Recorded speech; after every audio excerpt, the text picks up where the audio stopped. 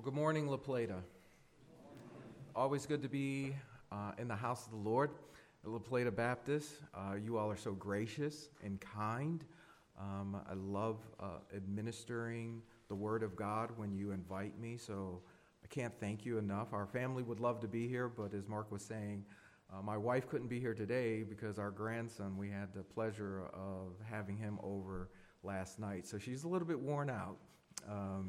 And so she sends her greetings as well. So thank you all, and as well thanking Pastor Garrett for having me, and your leaders, and you as a body. Greetings in the matchless name of Jesus Christ, my Lord and Savior. It is always thankful that He would call us to preach the Word. And today, having this gift of being able to look back into the Scriptures as you all are going through Romans, how appropriate then to be able to preach on one of the gleaning passages in the Old Testament coming out of Genesis 15. So if you have your pew Bibles, I'll be coming out of Genesis 15 today, and that'll be on page 11, I believe, on your pew Bibles. So if you would grab that, I will come back to that. But in Mark 4, verses 35 through 41, we are told of the story of Jesus going across the sea with his disciples. And during the time that they traveled over the Galilean Sea, we're told that a storm came about all of a sudden. And that in this storm, it caused the boat to rock back and forth. And meanwhile, the disciples, all fishermen, are very aware of the type of storm that was coming through. It must have been quite the storm, because for fishermen that are used to being in the Galilean Sea, they all became, like little children, extremely afraid, extremely scared. And so as the sea tossed and took them back and forward, meanwhile, Jesus, who had put them on and said, let's go to the other side, is fast asleep.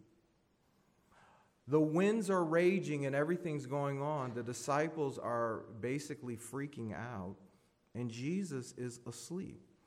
And so in verse 38, they wake him and they alert him and they say, "Teacher, do you not even care that we're perishing?"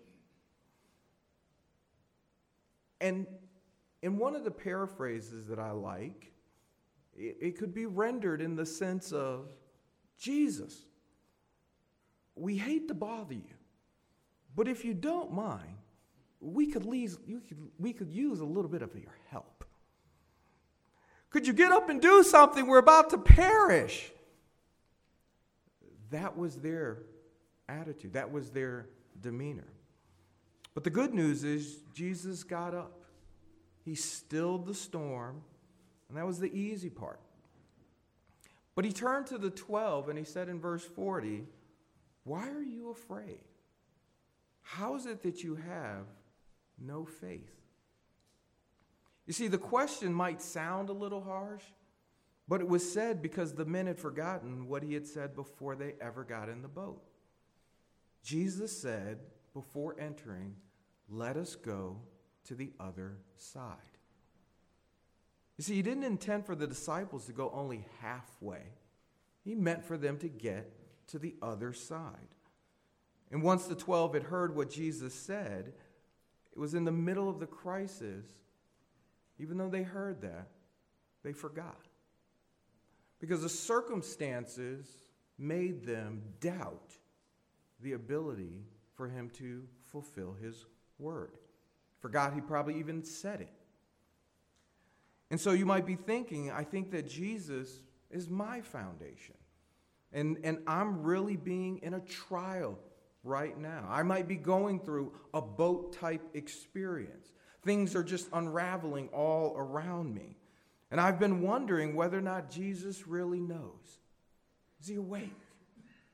Is he going to get me through this? And if you've ever felt that way, I heard the prayers that were just lifted up. Maybe it's someone that's currently been lost, a loved one that we had to bid farewell. They've departed and they've gone to be with the Lord. Maybe it's someone that has betrayed you, someone that you were close to and that you trusted. Maybe it's for the kids, determining every day, will I fit in? Is there something there that I can do at school to get more likes and to be better accepted? And so I'm nervous, I'm anxious, and I wonder, does God know how hard it is for me? And if we want to watch the news at any day for 15 minutes, there is a just buffet of traumas and troubles and pains and all kinds of wars and rumors of wars and things that are going on that you can easily pick what thing wants to upset you this day, wondering how is God going to make this work? What is the world going through? Have you ever felt that? And although you may feel unique in that, today's passage helps us understand we're not alone. The patriarch of the Bible, Abraham, felt this way. And today we see the remarkable way he handled such fear and the anxiety and the unrest. He was asking, does God know what I'm going through? Where is he? Has he forgotten the promises that he made to me? And so what we'll see is that Abraham, known as Abram at this point in chapter 15, came to understand how to overcome fear and doubt in the midst of life's storms. The uncertainty and the painful truths, he found two things that I believe will help us today that come from our passage. And those two things that help us overcome fear and doubt in the midst of life's storms and uncertainties that Abraham learned and passed to us. One, it's to place our trust in God. And that will be from verses 1 through 6, if you're taking notes.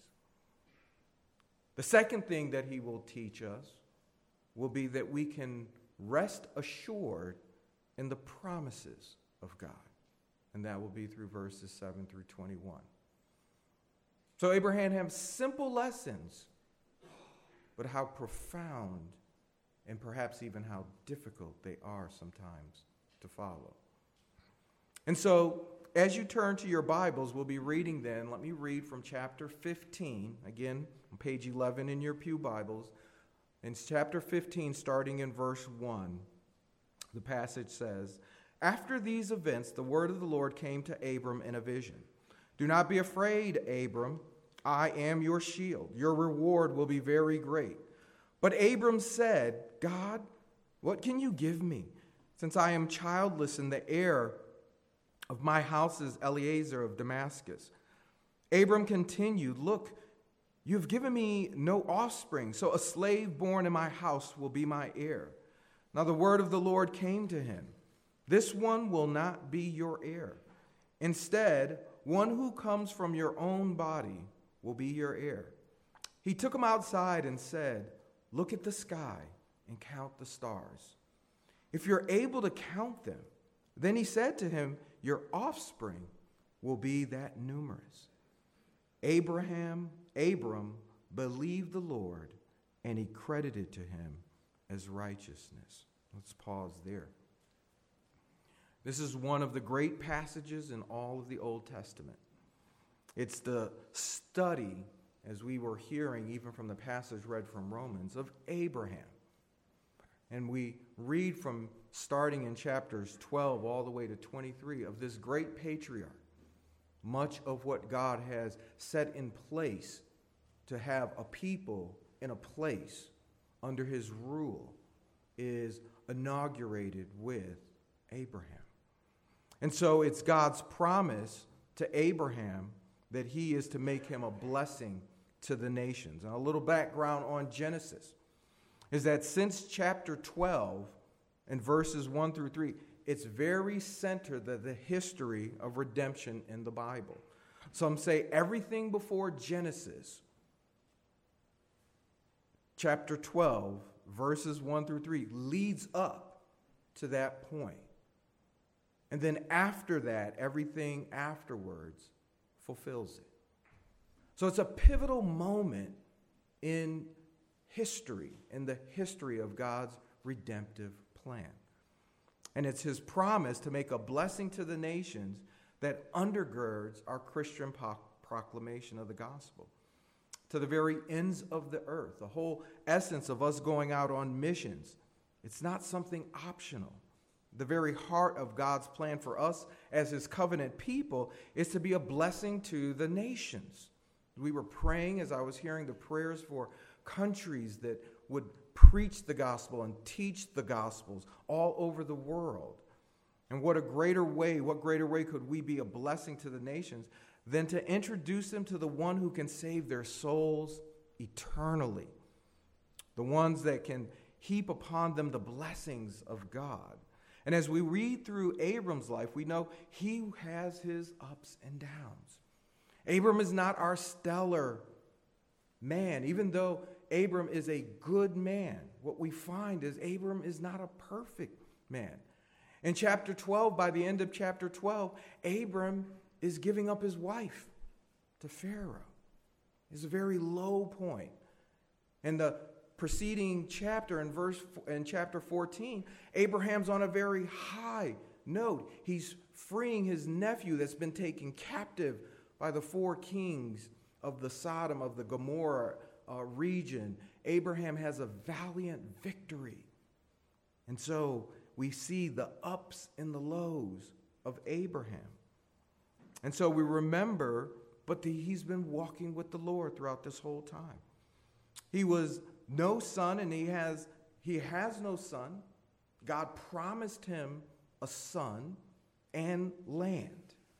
In chapter 12, in verses, again, 1 through 3, it says, "Now the Lord said to Abram, go from the country and your kindred and your father's house to the land that I will show you, and I will make you a great nation, and I will bless you and make your name great, so that you will be a blessing.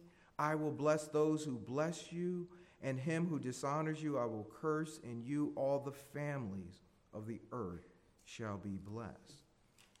In chapter 13, God again affirms what he did in chapter 12 when he says, "To your offspring I will give this land." He promises Abram land. He reaffirms it in chapter 13. You will have offspring, you will have land. And he comes here in chapter 15, and we find Abram has no land that he can call his own, and he has no offspring. And we're talking about a 10-year gap in time. And it seems like, where is God? And so the chapter begins with, after these events, after chapter 14's victory, after all that's been going on, and these events, it reminds us that Abram might have some questions, might be concerned about what God is doing. And he says, the word of the Lord came to Abram in a vision. "Do not be afraid, Abram. I am your shield, and your reward will be very great." See, Abram had turned down the reward from the king of Sodom for having won the victory and the people back. The king of Sodom said, "You can have all the bounty. Give me the people." And Abram said, "No, I don't want that, unless you think you made me great." He gave the credit to honor God, and of the high priest Melchizedek came and blessed Abram. And so Abram gets to this point where he's not taking the reward, and he's seen God, and God comforts him at this point. And he says, essentially, "Abram, I've seen you. I've watched you. I'm pleased with you. I will be your reward. Even though you haven't tasted of the reward that I've promised, I am your shield."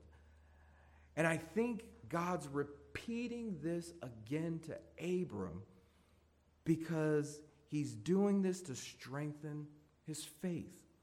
It's to help him remember Because Abram has to remember that God's the one who brought him out of the land of the Chaldeans, from the land of Ur. And that even though he hasn't seen the specific promise, God has given him an assurance that he will see that day coming. But what I want us to see is that even though God comes to him in a vision, the purpose of the vision is to convey a promise, but more specifically, the Word of God. It's to convey the central point of the message, and that is that God gives us himself to calm in the life in the storms. He gives us to be the calming in our lives during the midst of the storm. Not just a shield, not just a word, but he himself is what calms us. And I love the NASAB kind of gives a sideline note of the true meaning of what that word, when he says, do not fear, he intimates that not only am I your shield, but I am your very great reward. God is the reward. God is the protector, but he's also Abram's reward. F.B. Meyer wrote, to have God is to have all, though deprived of everything. To be destitute of God is to be deprived of everything, though you have all. Donald Barnhouse, Pastor Barnhouse, observes that God's method of supplying our need is to give us fresh knowledge of himself. For every need can be met by seeing him. If you're facing a crisis in your life, look in God's word for a fresh insight into who God is. Abram didn't know God as his shield until when? He was afraid of the retaliation from the kings. God knew what was in his heart. We didn't. How do we know he was afraid? Because God said, do not be afraid. So God knew what was in his heart, and God was the one who came to him. He didn't know God was didn't know him as the great reward until he was worried about, would I have enough, and would that be enough to pass down to a posterity? Until the need presented itself, Abram couldn't see it. Maybe today, are you lonely? Friends, look to Christ as our bridegroom, as the lover, as the friend. Maybe I'm depressed. Look to God as the one who knows and who can give us the joy that overcomes that depression. Are you fearful and anxious? He's our refuge. He is our refuge and our peace. Confused and need direction, he's our wisdom and our guide. One reason he allows us to go through trials in our lives is so that we can believe and place our faith in him. And we're going to see it's very important that we get his word, but the word should lead us to the person. He wants us to be with him. Trusting in the Lord, it means that he's precious and his promises becomes ours in experience. And 2 Peter helps us understand. He says, his divine power has granted to us all things that pertain to life and godliness through the knowledge of him who called us to his own glory. He's graciously revealing more of himself to us as we trust in him. We get his word, but as we meet conflict, it's what gives us the power to want to see another day, because we don't know what he's going to bring forward that draws us close to him. Do you have that kind of personal trust in a personal God, one who created the universe? Even though he spoke into existence billions of galaxies, not just stars, galaxies, but yet he knows every hair on your head. And he cares for you. When you're fearful or anxious, you can go personally to the very throne room of God because he cares and he delights. The passages in Matthew 11, he's gentle and lowly. He wants us to come and bring our burdens to him. And so he delights in us coming. Can you tell him your problems and know that he cares for you? It's the personal trust in a personal God. And so we get this revelation that he's graciously revealing more of himself as we trust him in our trials. But it's not just that he's our personal God. Part of the extension of that is also his word. We trust him because God has revealed himself in the words of Scripture. While he spoke verbally to Abram, he was revealing himself to us, and he reveals himself to us through his inspired word of the Bible. This is the first time in the Bible the phrase, the word of the Lord came to someone. The very essence of who God is. And this, it spoke to Abraham. We'll hear it a lot more when we get to the prophets, the very ones who speak to God. Is God proclaimed of Moses? No one speaks to me face to face but his friend Moses. So we get this very first instance of Abraham having the ability to speak to God. It occurs and gives us this understanding that knowing God, yes, he wants us personally to know him, but it's not something that we simply have a feeling for. I have a feeling of knowing him. I can literally go to his word and see him reveal himself through the very pages of Scripture. The passages that were just read. I am your shield for me. Though many should come after me, the psalmists give great expression of God revealing his personal nature to us. But it comes through the truth of his word. And so he's revealed in his word. And the question comes up then, as he revealed himself to Abram, what did he believe? What did Abram believe in verse 6? That it was credited to him as righteousness. We see that he was already called. This wasn't Abraham's first coming. Abraham, as I just read in chapter 12, already answered the call of God. He had already left his land of Ur and the Chaldeans. And he had already began the walk of God. So this is once again God and Moses helping us to know that this came to a point where what he believed, God credited to him as righteousness. And so what Abram believed, the New Testament helped shed light on what he believed. And it says that as Abraham knew that he was the seed, that the blessing would come to all the families of the earth through him, Paul in Galatians helps us understand that the word here for seed is singular. It's not that his seeds and all of those coming from him, but a particular seed would be the blessing that would come and bless the world through Abraham's, and in this text, Abram's descendants, but to one of his descendants.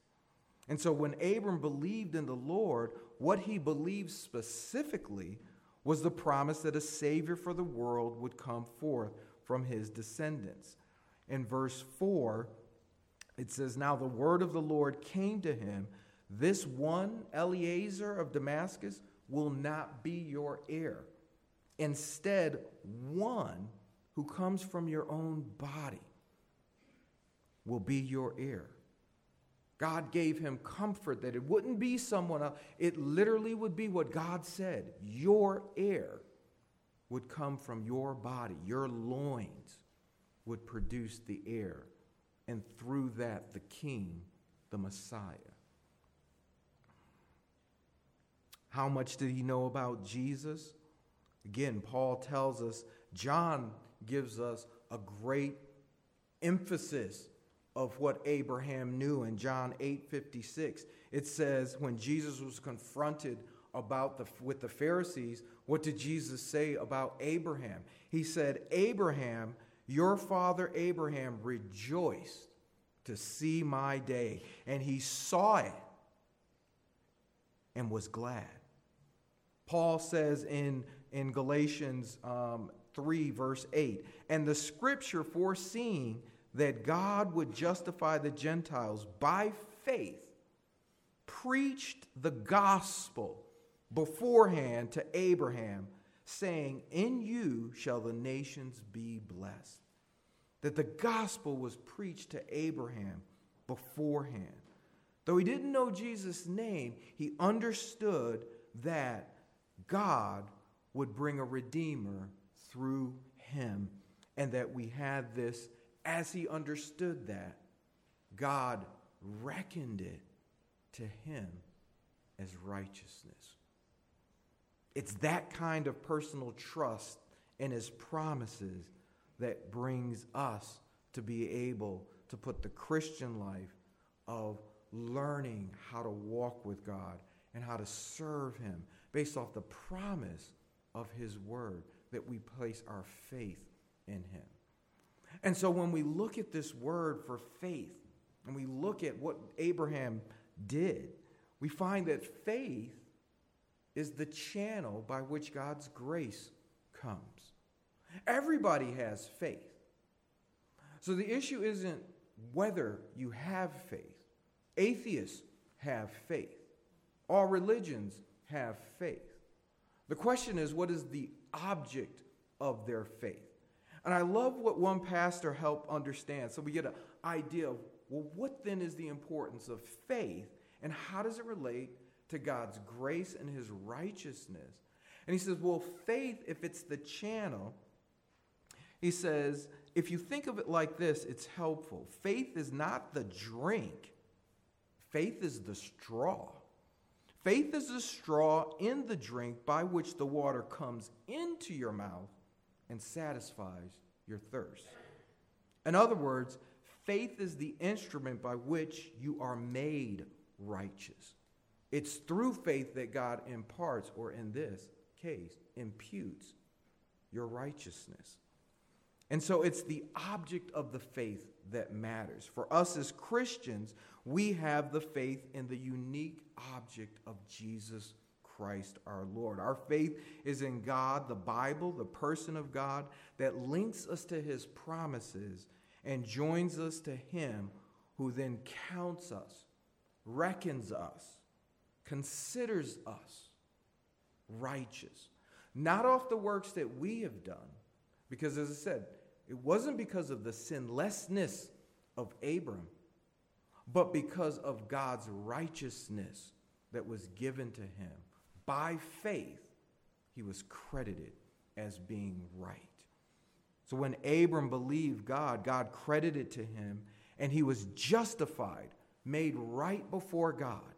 This is one of the most important doctrines of the Bible, that God declares righteous the guilty sinners who trust in Christ. It's the very core of the gospel, that it's not based off of the works we do, but off the pure gift, grace, love, mercy of God.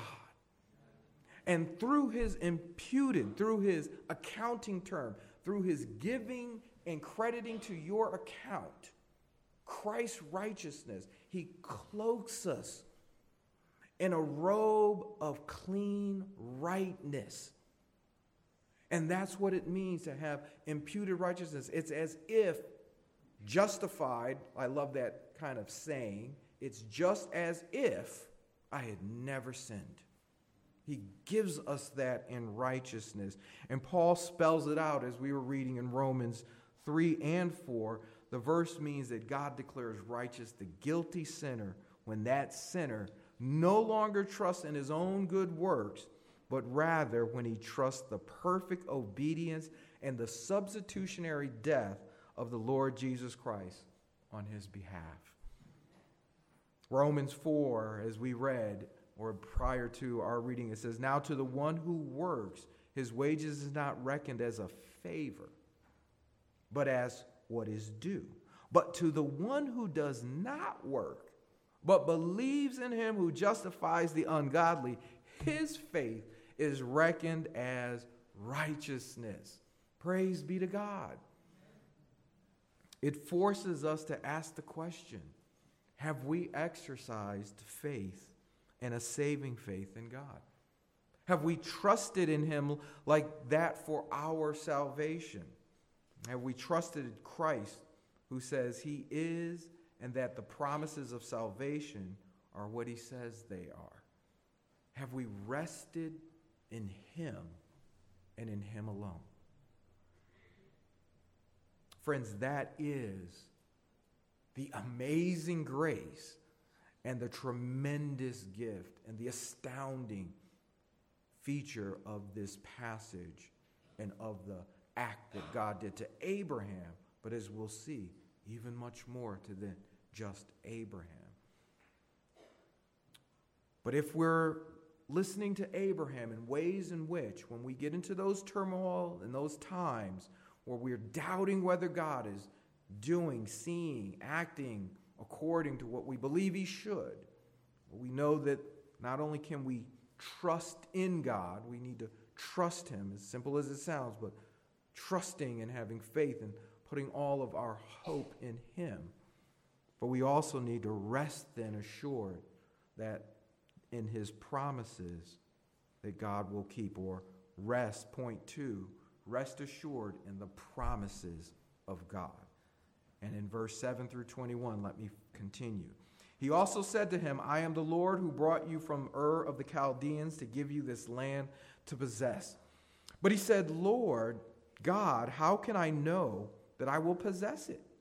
He said to him, bring me a 3-year-old cow, a 3-year-old female goat, a 3-year-old ram, a turtle dove, and a young pigeon.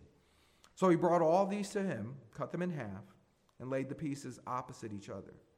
But he did not cut the birds in half. Birds of prey came down on the carcasses, but Abram drove them away. As the sun was setting, a deep sleep came over Abram, and suddenly great terror and darkness descended on him. Then the Lord said to Abram, know this for certain. Your offspring will be resident aliens for 400 years in a land that does not belong to them, and will be enslaved and oppressed. However, I will judge the nation they serve, and afterward they will go out with many possessions. But you will go to your ancestors in peace and be buried at a good old age. In the 4th generation they will return here, for the iniquity of the Amorites has not yet reached its full measure. When the sun had set and it was dark, a smoking firepot and a flaming torch appeared and passed between the divided animals. On that day, the Lord made a covenant with Abram, saying, I give this land to your offspring from the brook of Egypt to the great river, the Euphrates River, the land of the Kenites, the Kenizzites, the Cadmonites, the Hittites or Hethites, the Perizzites, the Rephaim, Amorites, Canaanites, Girgashites, and the Jebusites. Amen. So in the first part of the chapter, we see that God had reiterated his covenant and his commitment to bring Abram a son, an offspring, and that he confirmed that with the sign, look to the skies and the stars, if you're able to number them. This is a reminder of God's promise. But here, God now confirms his covenant with a blood sign. God speaks in verse 7 again, I am the Lord who brought you from the Ur of the Chaldeans to give you land to possess. And that phrase is designed to strengthen Abram's faith. What's his response again? It's a question. Lord, how can I know that I'll possess it? And so again, God is not intimidated, is not offended by the earnest, the sincere request of his children to know God, how do I know this? God answers. As soon as he brought forth the heart and promise of an heir, God makes another word, and he says another word designed to strengthen Abram's faith. And so when he cries out, God responds in perhaps one of the shocking ways. He says, God, how will I know? And immediately God says, okay, start bringing some animals and cut them up. And you got to think, Abram's like, what? How is this answering my question that I just want to know, how will I know this? But what he realizes, okay, there's a sacrifice that's about to be made, but he doesn't perhaps maybe understand what yet is going on. So Abram's response is a great lesson for us. Did he stall? Did he sit there and bicker with God? But what does it say? Abraham did as he said. Lord said, go bring these things. In verse 10, immediately, so he brought all of these to him. Abram trusted him enough, he obeyed. And so he obeyed what the Lord said in preparing the sacrifices. And he still doesn't know what's going on yet, but what's about to happen is a covenant is about to be made between God and Abram. But that covenant, as we call the Abrahamic covenant, is going to be an everlasting covenant between God and those descendants of Abraham. And so we're going to see the essence of this covenant, because it's going to be based off of the land and his offspring. And God now says, while us trying to get an understanding of then what is it about this covenant that we need to understand, we need to understand a little bit about the history of this type of covenant making. While Abram was in a deep sleep, God, showing himself through the flaming torch and the smoking oven, he passes between the pieces, indicating his very presence in the wilderness, similar to the same passage. Because who's the first audience? Who's getting this? First audience of Genesis are the children of Israel that Moses is reciting, that just came out of Egypt and are needing to understand, and the passages they're reading this, they're also experiencing the very same God. And so the understanding then that God is resembling the very covenant or the very presence of fire and the smoke and fire is very reminiscent of what God is revealing himself to them through the pillar of cloud by day and the pillar of fire by night, indicating God's presence with them throughout the wilderness. We get this already in this covenant. So God was establishing the covenant with an oath, an agreement on the commitment part for Abram. And it was unusual because Abram was the recipient, but he wasn't a participant in the covenant. He was simply a spectator. This was a covenant of God's promise alone, and its fulfillment depended on God alone. God was assuming sole responsibility in the covenant. And so when the Lord made a covenant, we think of a covenant as a contract. It's a treaty, a ritual agreement.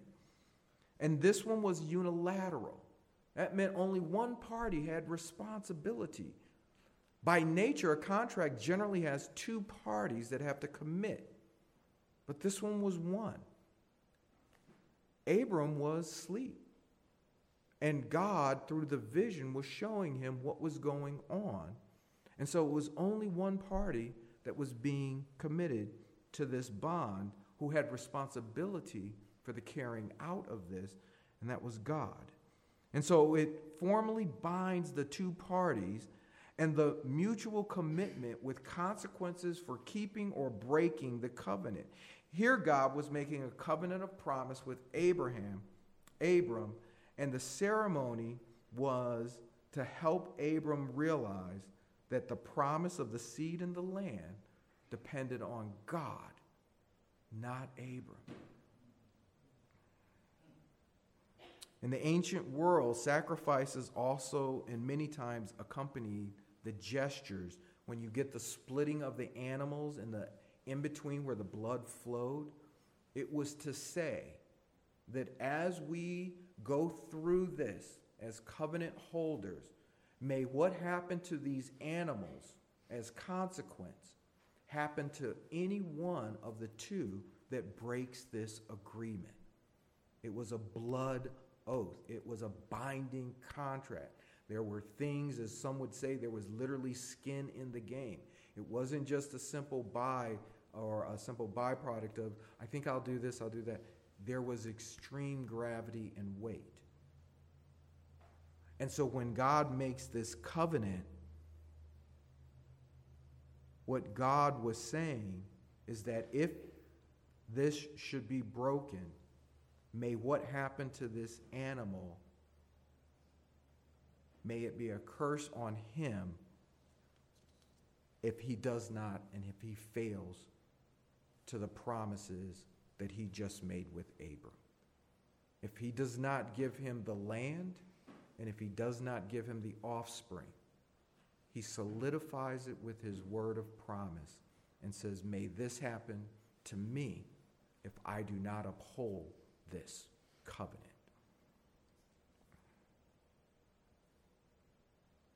Peter helps us understand that his divine power has granted to us all things in 2 Peter chapter 1.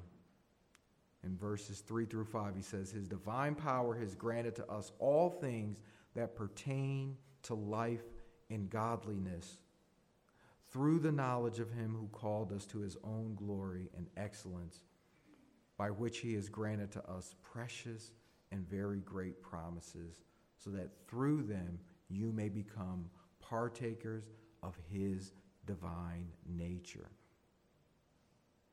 We trust God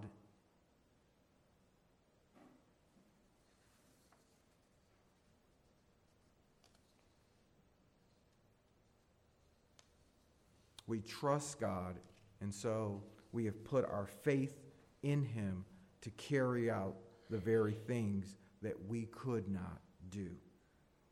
And so when Abram gives him this covenant and this oath that he is to live by,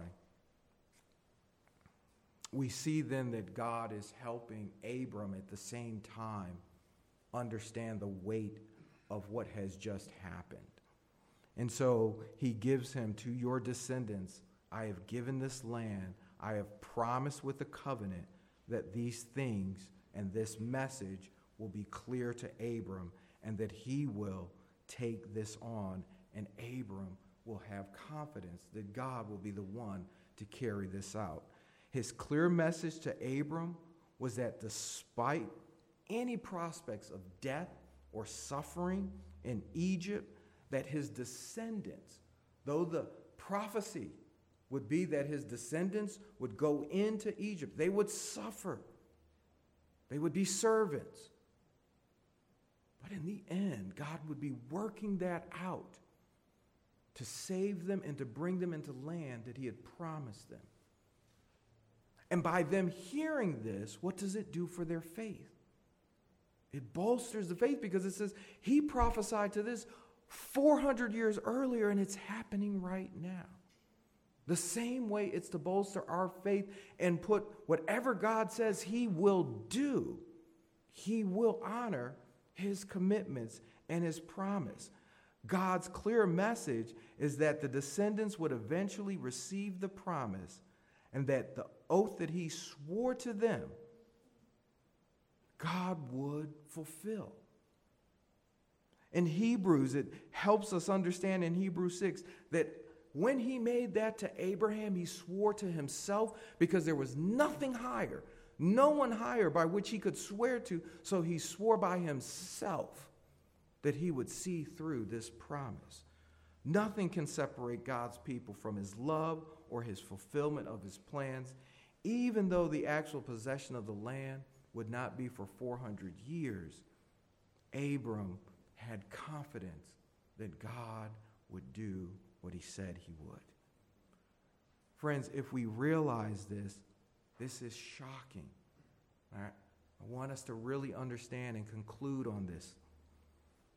God has given us a message today that for the sovereign Lord to assume the position of the servant in this covenant. Because Abram should have been the one making the commitment to uphold this, but he knew Abram couldn't keep it. He's a sinful man. So he makes the covenant on himself, one who can keep it. And for the sake of the assurance of his people, he makes this one-sided covenant. And that assurance is not just for Abram, it's for us. Who then are the heirs of the precious and very great promises made to Abraham and to his seeds? You are. We are. Those who have placed their trust in Christ. Your sins are the ones forgiven. God is for you with all his power and goodness and mercy. He will pursue you all your life, and you will rise from the dead. It's your name that he makes these promises because of the covenant that he made with Abram and that has been ratified in his son Jesus. The enemies that will be held at the gates and not prevail are because God has made a covenant with those who have placed their faith in Christ. And that we will find that the new earth with the knowledge of God and the glory of the Lord is ours. All of those promises of yes and amen are those to us, the children of Abraham, through faith in Christ. For all things are yours, whether the world, as Paul says in 1 Corinthians, whether the world of life or death, the present or the future, all promises are yours, for you are Christ, and Christ, the seed of Abraham, is God's. How do we know this? Because on the night in which Jesus was betrayed, the Lord Jesus said to his disciples in Luke 22, this cup, which is poured out for you, is the new covenant in my blood. Now Jesus is saying that this cup fulfills the promise that God made to us in Jeremiah 31 with the new covenant, that the Spirit would be poured out on his people and that the Gentiles would receive salvation as they place faith. The true children of Abraham, those of faith, not of works, that they would receive the promises. Jesus saying, I long ago with the Father, God my Father, said to Abraham, I promise unto death, I am here to pay the price. Not only that you would be redeemed from your sins, but that you could know that there is no power in all the earth, all the universe, that can prevent you from receiving the blessings that God had promised to you. Why? Because I have sealed these promises with my blood. How do I know? Because I can look to the cross. Who hangs there? God's own Son. Not animals or the blood of bulls, but God's own Son. Slaughtered in the sacrifice of the covenant so that we might be assured of the promises of God. Amen? Let us pray. Gracious Lord, we thank you once again for your beautiful word. We thank you for your promises that, Lord, we can trust in you. We can trust you because, Lord, you draw near to the weary. You draw near to those who are meek and those who, Lord, seek you for salvation. I pray that anyone here who does not know you, Lord, would not leave, not calling upon you as a great sacrifice, having died for the sins of all, so that anyone who places their faith in you that you would take away their sin, nailing it to the cross. And that in place of that, Father, knowing that the cross could not hold you, but on the third day you rose from the grave and rule and reign now from heaven, having ascended to the right hand in the throne of God. That those who believe in this, Father, can have the hope and the assurance of the covenant that you have given us in your blood. I pray that we all hear that. We all know that. We rely upon you in our times of weakness so that we remember that. We thank you and we love you. For it's in Christ's name we pray. Amen.